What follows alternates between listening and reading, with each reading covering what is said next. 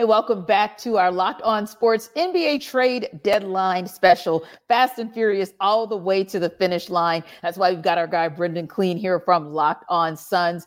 Trade went down today. Suns, Nets. Suns get Royce O'Neal. Nets get 3 second-round picks. But here's the thing, Brendan. A lot of the conversation and the commentary around it earlier this week was around Miles Bridges. Why didn't they get him?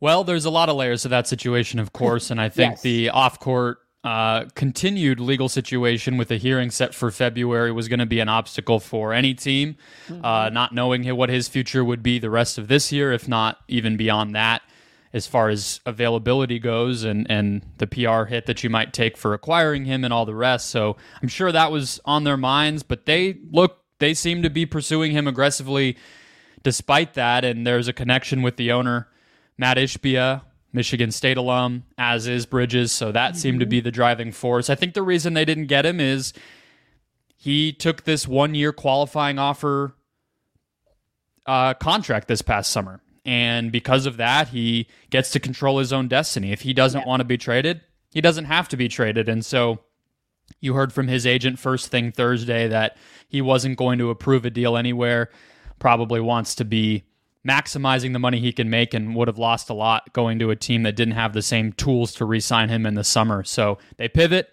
Royce O'Neal, who they end up getting, was their plan B all along as far as we understood, and they were able to get that done.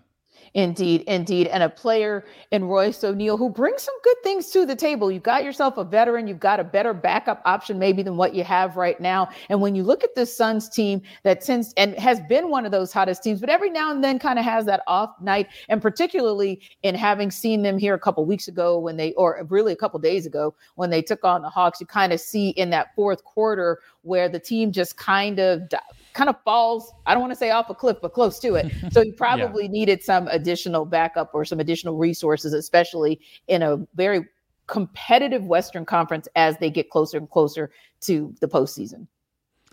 For sure. They are a team that you really don't have to look much further than what Phoenix gave up to understand where they were roster-wise, right? Indeed. They gave up 4 players in this trade. The fact that they were willing to give up 4 players to get 1, and they did get David Roddy from Memphis, who may or may not even play.